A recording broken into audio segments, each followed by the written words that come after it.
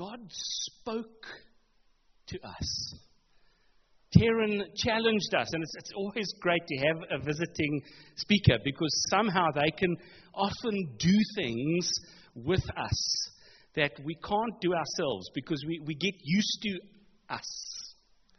And sometimes God has to disrupt what's going on.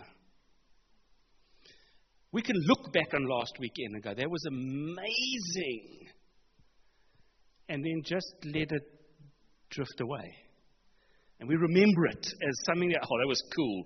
Let's see if we can do that again. Or we can see it as something different. Something that was transformational. One of the things that made Sunday so much bigger for me than perhaps for most of us was that Sunday happened in a context. And I want to give you the context. So a few weeks ago, the elders went away and said, God, what's our next step? As the elders do every year. And God spoke to us in what was initially a bit of a disturbing way. Quite honestly, if you know me at all, the next thing, the exciting thing, what are we going to do next that's going to cause our church to explode? Let's do it. And God said to us, I want you to do what you're doing again. And whoa. Wow. I was hoping for something a little more exciting than that, God. And then as God spoke, He didn't say, I just want you to do it again so that you can do it again.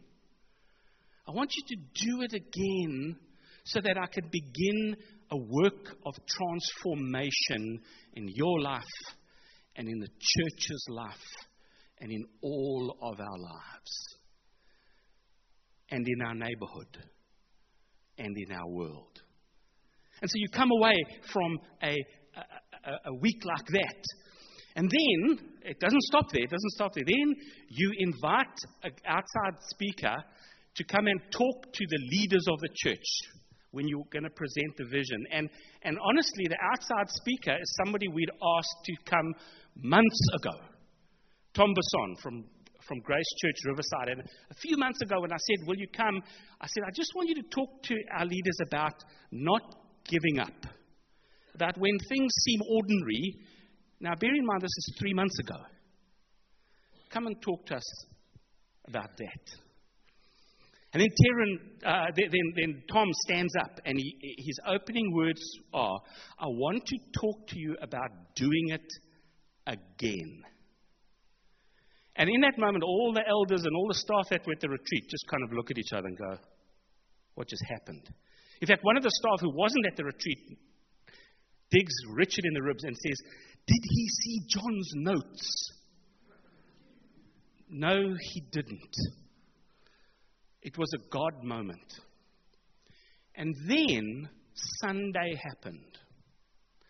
And I don't use this term very often, but I honestly believe that Sunday was a sign. I really do.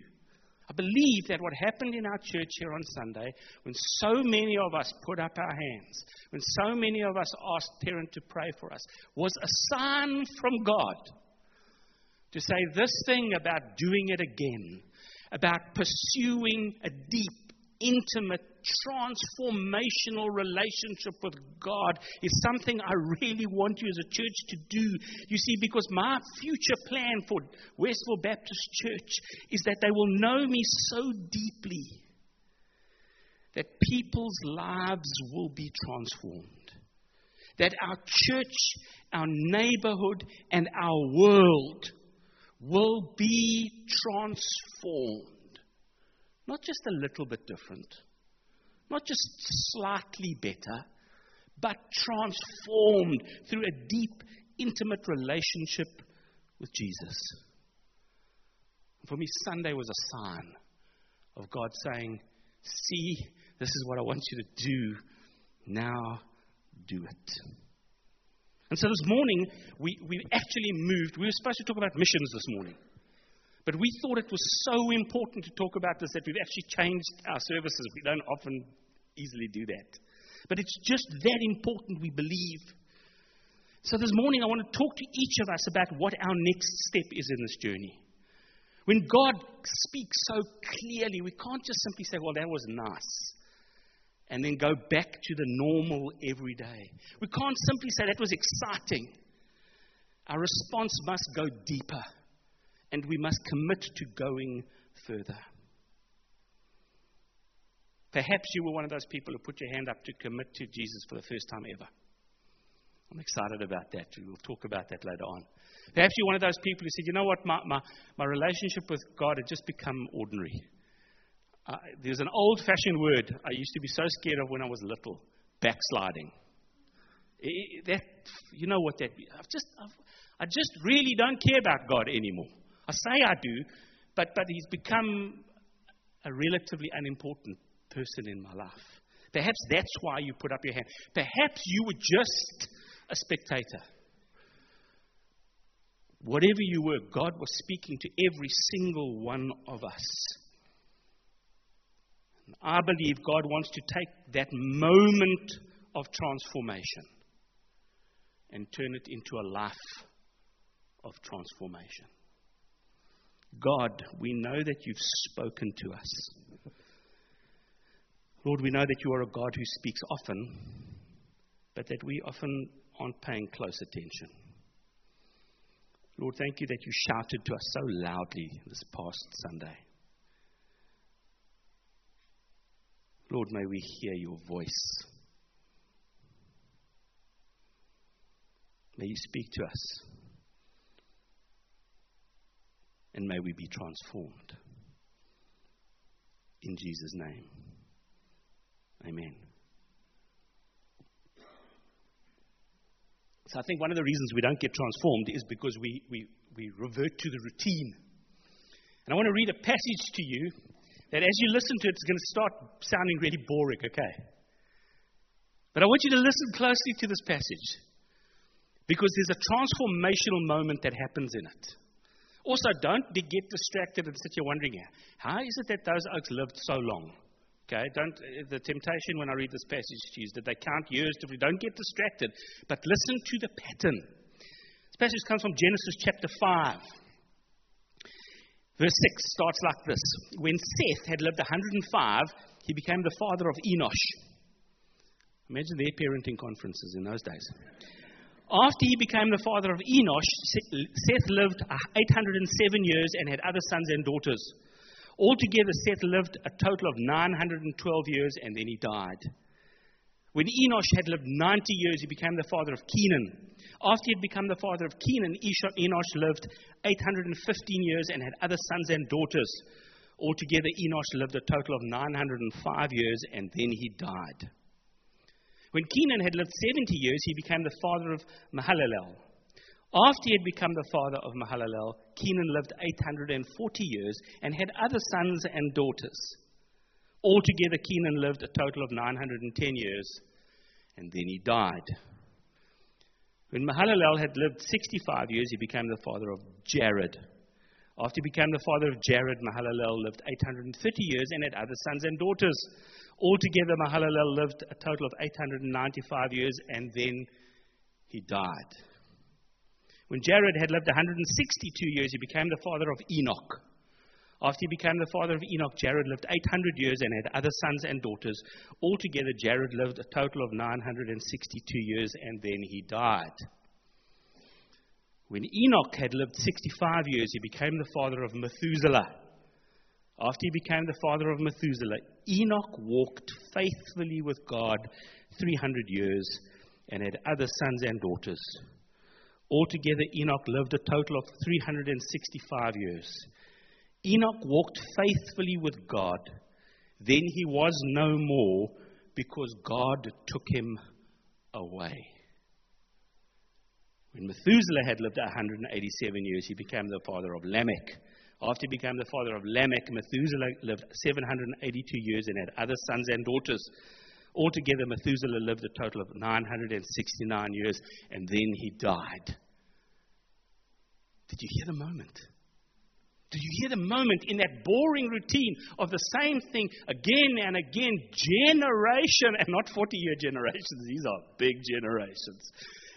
Again the same thing, again the same thing, again the same thing. And then all of a sudden, this transformational moment, suddenly somebody comes along that didn't just become the father of so-and-so at such an age and then had other sons and daughters and then he died. All of a sudden we encounter somebody called Enoch who walked with God. You see, he didn't just experience a transformational moment in his life. Suddenly, everything changes. And he walks with God for 300 years, and then he doesn't die.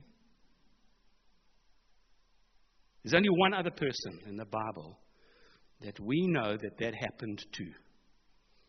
His name was Elijah. He was a prophet, and he went up to God from earth. There's a great story about a little girl who comes home from Sunday school one day, and her mom asked her, "What did you learn today?" She said, "Mom, we learned about God's best friend. His name was Enoch, Mom. And him and God used to go for long walks every day. And one day they'd walked so far that God looked at the sun and he said, 'Enoch, we're never going to get home tonight before dark. Why don't you just come home and sleep at my house tonight?'" You see, what a transformed life. What does a life look like that's like that? And this passage doesn't even tell us. It doesn't give us anything other than this, that Enoch walked faithfully with God. But that's not the only thing the Bible has to say about Enoch. You see, there's another place in Hebrews chapter 11. And if you know the Bible reasonably well, you will know that Hebrews chapter 11 is a very famous passage. It's a passage, it's called the Heroes Gallery of Faith. It's a passage that lists legendary people in the faith. And it talks about people who sacrificed their lives. It talks about people like Moses and Abraham and all of those people that we read about and we go, wow, if only I could be like that. Transformed and transformational people. It's that passage.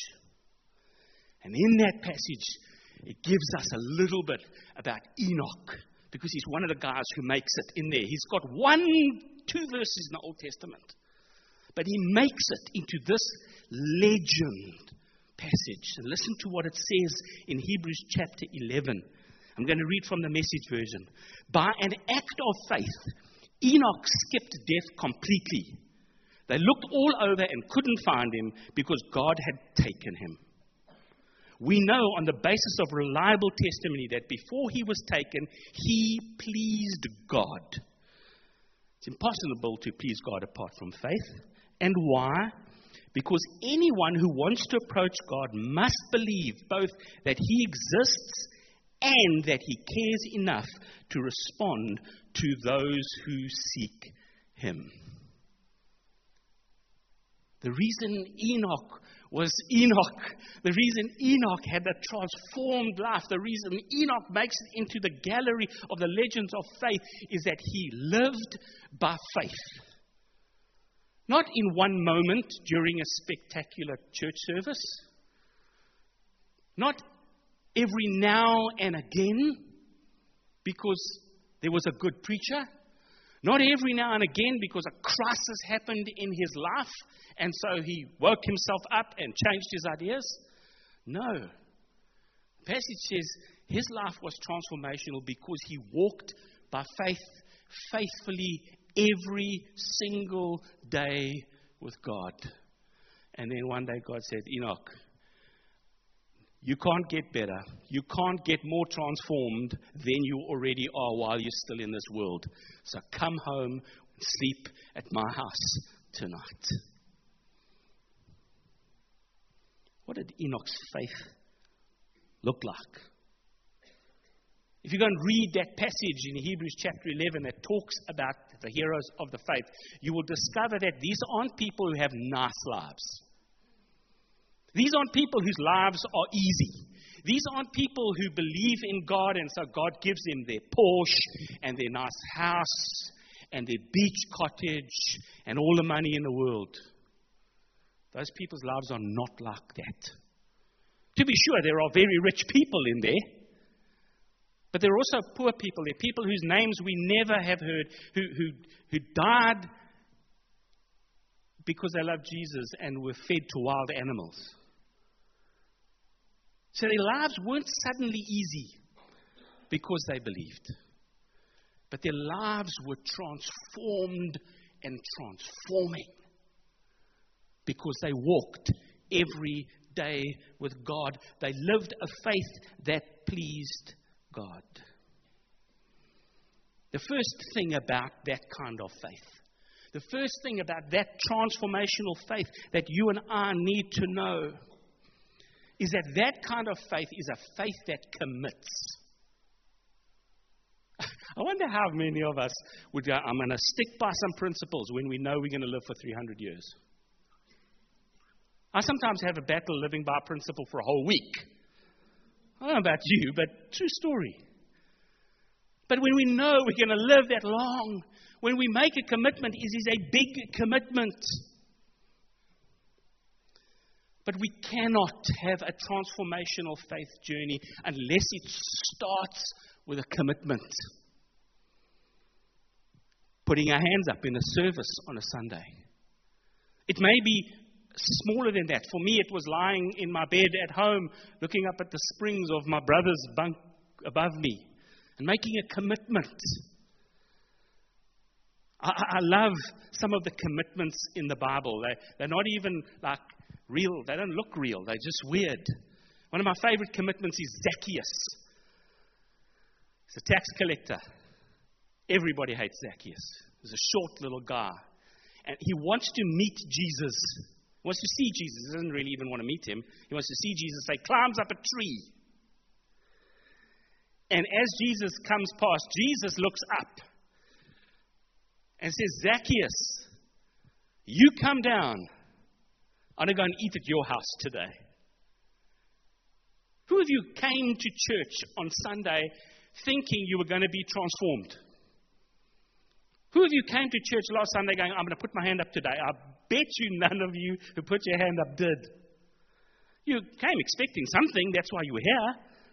But I'm sure you didn't. I'm sure when Zacchaeus climbed that tree, all he wanted to do was, I wonder who this cool new guy is in town. And all of a sudden, Jesus looks up at him and he says, Zacchaeus, come down. I'm eating at your house. And we read. We don't know what the conversation was that happened after Jesus and Zacchaeus had a meal together. But we do know that Zacchaeus came out of that going, he said, Master, if I've ever cheated anybody, I'm going to pay them back 10 times what I've repaid them. I'm going to give away half of the fortune that I have amassed. I'm just going to do it. For some people, your encounter with Jesus may have been a sudden moment like that, where you were expecting one thing and then something else happened. But for others, it may be like Moses. You know, Moses lived connected to God his whole life. I mean, he was a miracle. He didn't die, and he was the son of a Pharaoh, and he had this amazing life, and he knows God. And then he kills somebody, imagine that, and then he runs away. He still knows God. But then one day he's looking after sheep, and he sees a bush burning in the desert. And the Bible, I love the Bible. The Bible says, and Moses thought, that's unusual. Let me go and see what that's about. Because this bush is burning, but it's not burning up. And he encounters God. And he makes a life-changing commitment. You see, it doesn't matter where your journey is, whether you've had a Zacchaeus kind of journey or a Moses kind of journey. You've got to have a transformational moment. But not only that, you see, this transformational moment needs to go somewhere.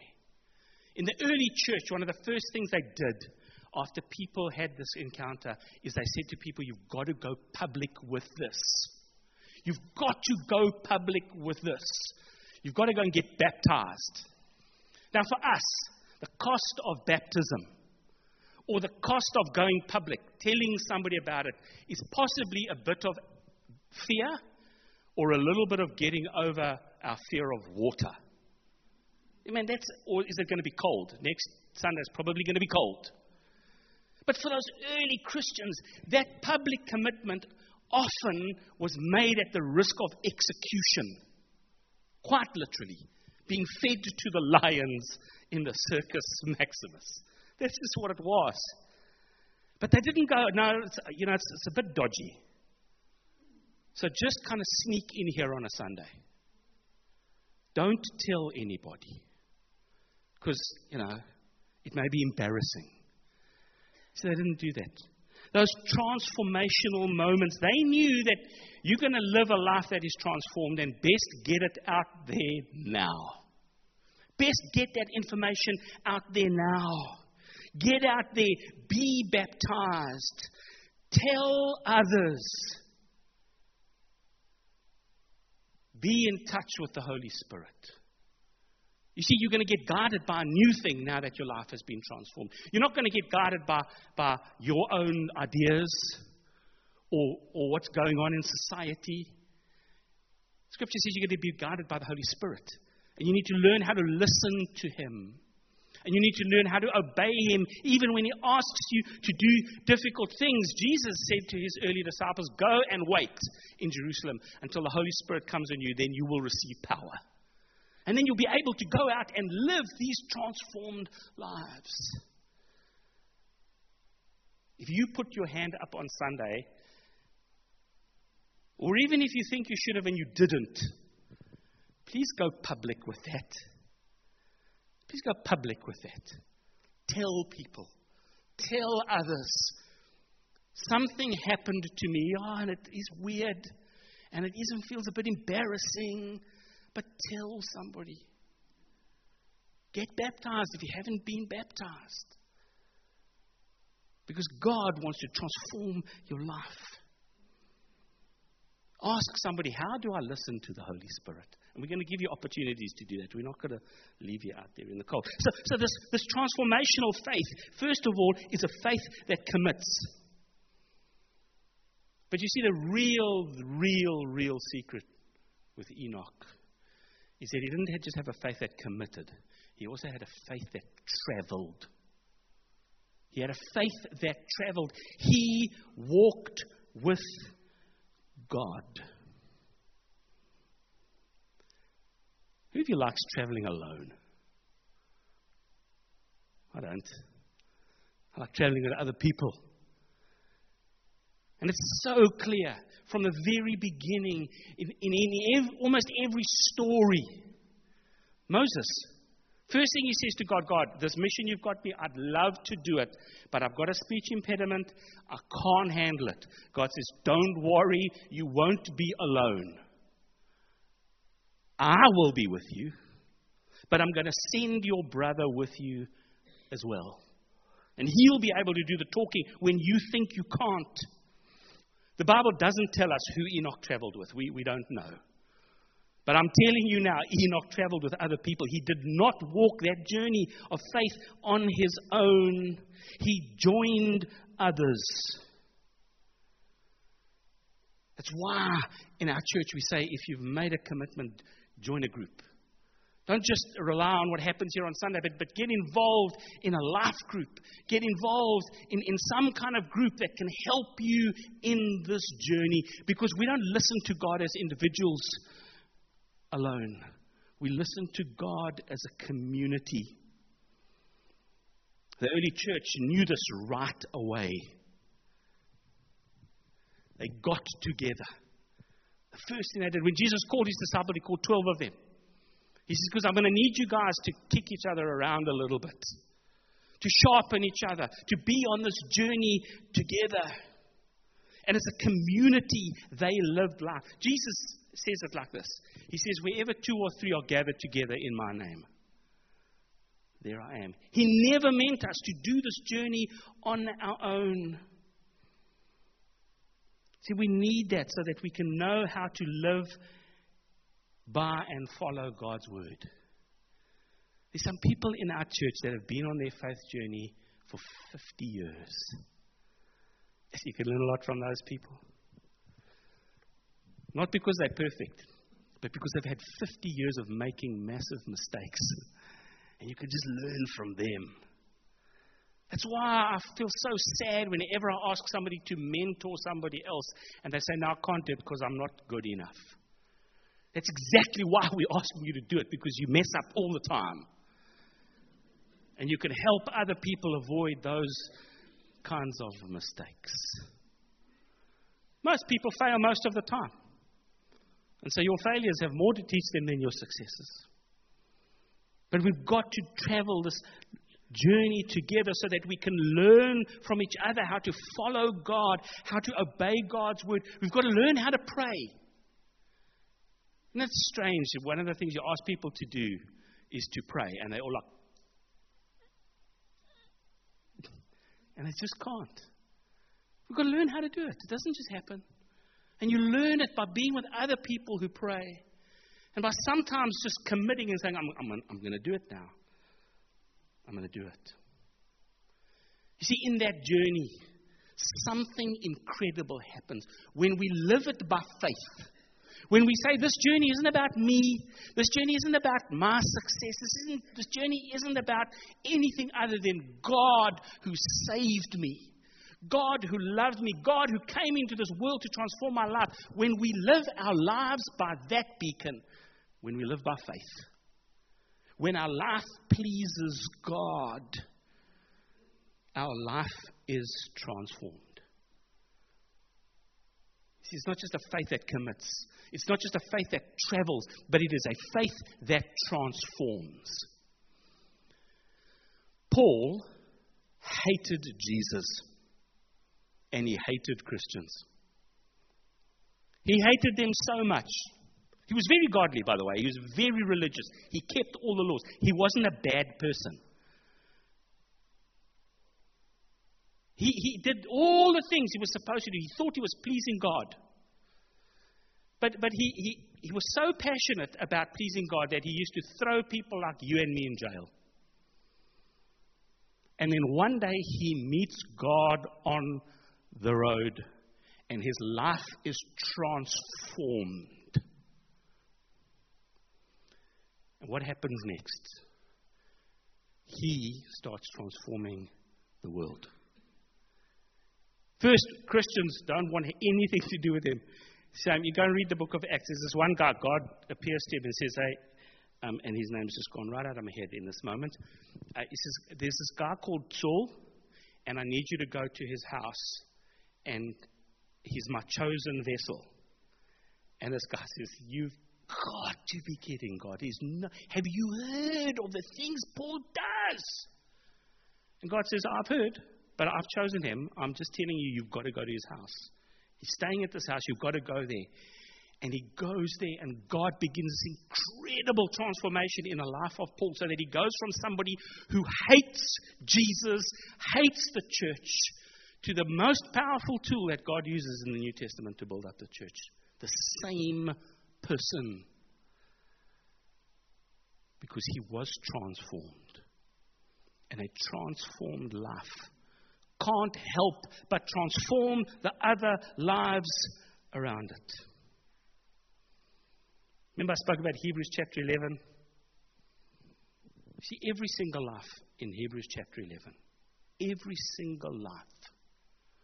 Whether it's a completely anonymous person who got fed to wild animals, or it was Abraham who gets, 3 books in the Old Testament.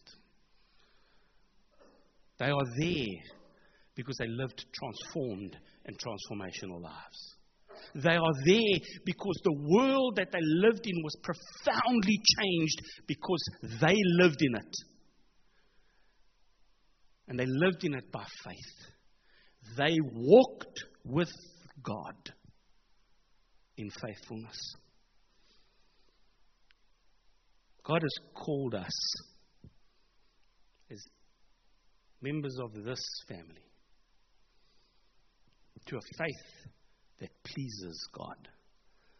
A faith that allows God to transform us. And then in turn transforms our neighborhood. And then in turn transforms the world that we live in. But it can't happen unless you and I are prepared to jump in. Prepared to say, I'm in. I'm going to live this faith journey for the rest of my life. And so we want you to do something. We want you to do something. We want you to jump in. We want you to sign up. If you put your hand up on Sunday, we want you to tell us about that. And you can do that by going to the info desk and just writing your name down there and say, contact me. We want you to become part of a group. Richard, later on, is going to tell you some really practical steps that we can do so that we don't just go away and in 5 years' time look back at last weekend and say, yo, that was lekker. But we look back at it and we say, God changed everything. I'm going to invite the worship team to come up. I'm going to pray for us. And then Richard's going to say a few things, and then we're going to end as we just remember the God who we worship. Father God, teach us to walk with you, we pray. Lord, teach us how to live today and tomorrow and the next day and the next day as people who are transformed, who live by faith,